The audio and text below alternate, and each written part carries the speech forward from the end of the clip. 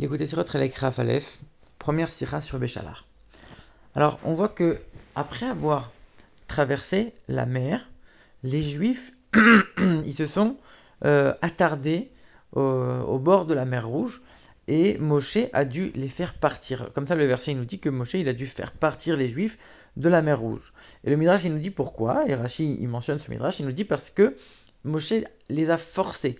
Il les a forcés à quitter les rivages de la mer Rouge parce qu'il y avait tout le butin des cavaliers égyptiens qui étaient en train de revenir au bord de l'eau. Et donc les Juifs, ils étaient tellement occupés à récupérer tout cet or et tout cet argent que Moshe a dû remettre un petit peu de l'ordre en disant « ça y est, maintenant c'est fini, on doit repartir ».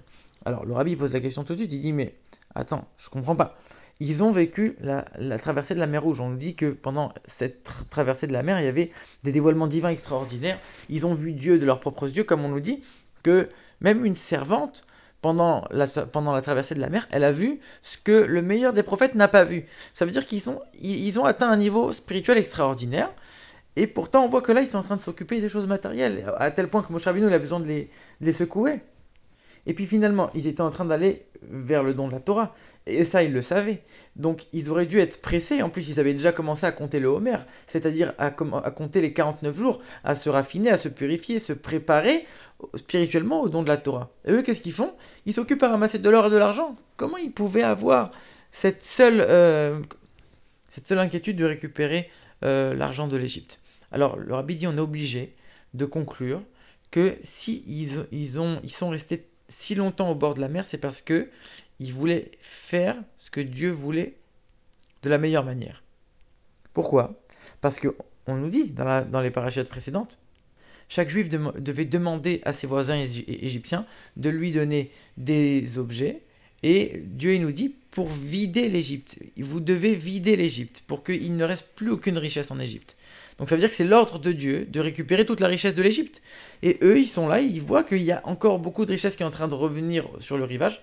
Donc ils se disent forcément que c'est ça la mitzvah, c'est ça la halakha. On doit aller chercher cet or-là. Donc quand les commentateurs ils nous disent ils se sont attardés au bord de la mer à cause de leur attachement à la présence de Dieu, mais c'est vrai. C'est pas seulement qu'ils se sont attachés au butin matériel, mais ils se sont attachés parce que c'était la mitzvah de Dieu. Ils voulaient faire au mieux ce que Dieu voulait. Et même si c'est vrai qu'ils allaient recevoir la Torah, mais là, j'ai une mitzvah. C'est-à-dire récupérer tout l'or de l'Égypte comme Dieu m'a demandé. Si je ne le fais pas maintenant, je ne pourrai plus jamais le refaire. Alors que le fait que je vais recevoir la Torah, Dieu il m'a juste dit que j'allais la recevoir. Il m'a pas dit que c'était maintenant que je devais, qu'il y avait un ordre et que c'était maintenant où il n'a pas dit quand. Donc c'est de ça que la chose de laquelle je dois m'occuper, c'est surtout de récupérer maintenant le butin d'Égypte. Et donc, ils avaient besoin que Moshe Rabbeinu lui-même vienne et intervienne en disant non, c'est bon, maintenant c'est fini, on y va. Alors la question que le rabbi pose maintenant, c'est ok, très bien, maintenant toi tu penses qu'il faut récupérer tout cet or-là. Mais si Moshe Rabbeinu lui-même il vient, il te dit stop. Pourquoi on nous dit que Moshe il les a forcés, comme s'ils voulaient pas, ils n'avaient pas envie, et Moshe il a forcé un petit peu en disant ça y est, stop, stop. Comme si eux ils ont suivi Moshe, mais ils étaient dégoûtés. Ils ont dit mais on aurait bien aimé rester encore un peu. Si c'est Moshe si tu avais vraiment envie de faire ce que Dieu il a envie, et que Moshe vient et te dit on fait maintenant, on y va, ça veut dire que Dieu il veut plus. Donc ils auraient dû rester confiants envers Moshe et dire ok, maintenant Dieu il veut plus, on y va. Pourquoi on nous dit qu'ils étaient dégoûtés? Ils étaient dégoûtés d'être partis. Alors le rabbi dit c'est qu'en vérité ils ont été frustrés parce que eux ils comprenaient pas. Ils comprenaient que d'après leur réflexion à eux, ils auraient dû rester.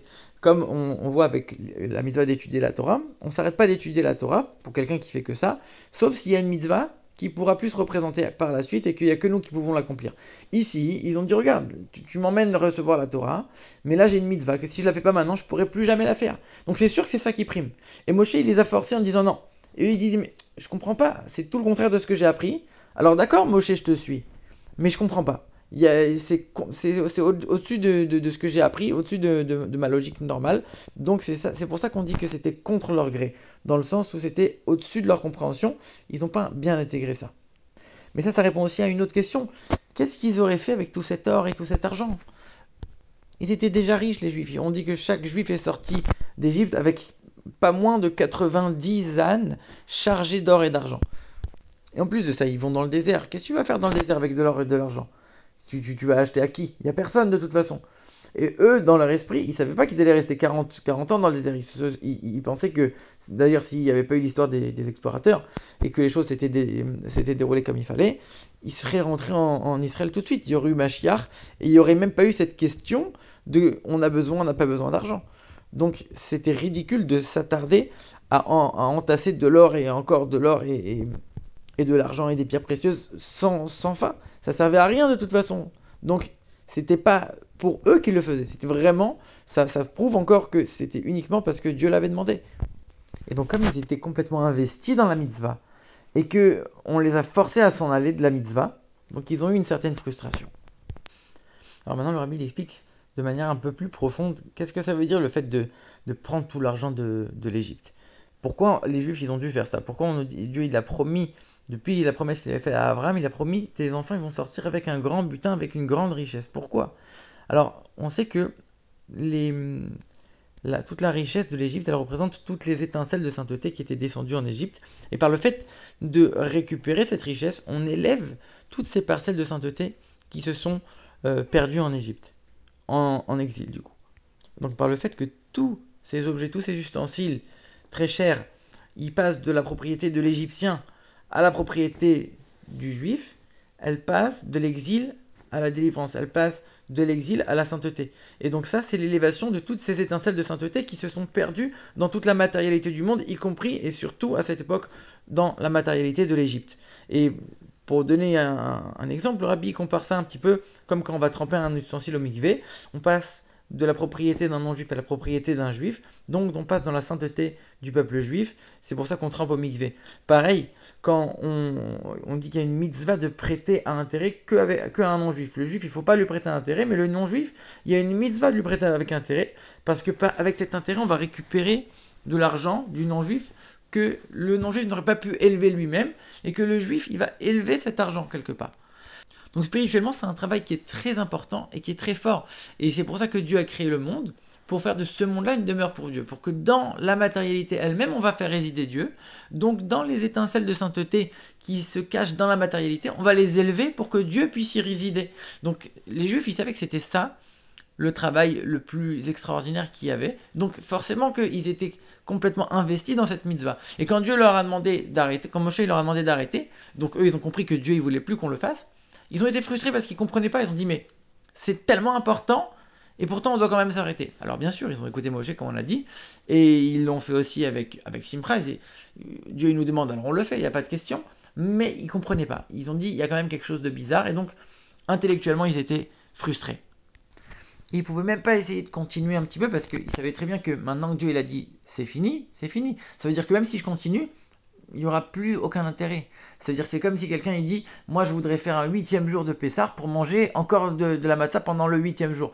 Il dit ok très bien, mais tu vas rien faire avec ta matzah le 8e jour. Dieu il a décidé que la matzah c'était que pendant 7 jours. C'est que pendant 7 jours.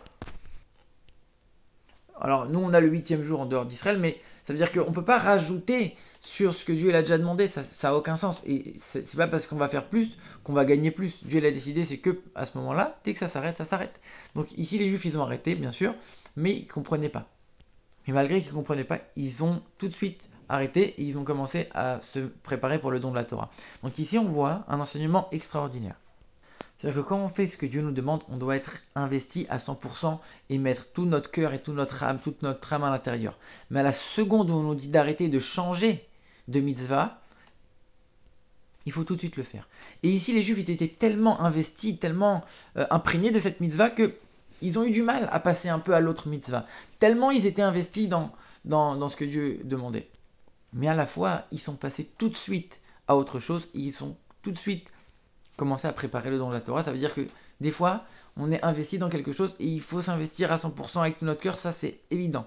Mais à la seconde où la Torah, le Shulchan Aruch, ou en l'occurrence ici c'est Moshe Rabbeinu, le Moshe de chaque génération. Le Rabbi dit c'est son beau-père, le Rabbi précédent. Donc même quand on a un ordre qui va nous dire de changer de travail spirituel, on le fait automatiquement et tout de suite et on va se donner à fond dans le deuxième travail. Le Rabbi donne l'exemple avec quelqu'un qui étudie la Torah. Dès qu'on lui demande, dès que la Torah lui demande de lui de s'arrêter pour faire une mitzvah, de s'arrêter pour s'occuper d'un autre juif, il doit le faire tout de suite et ne pas choisir la facilité. De la même manière, quelqu'un qui a l'habitude de travailler, et il sait qu'il travaille pour donner beaucoup de tzedaka, etc.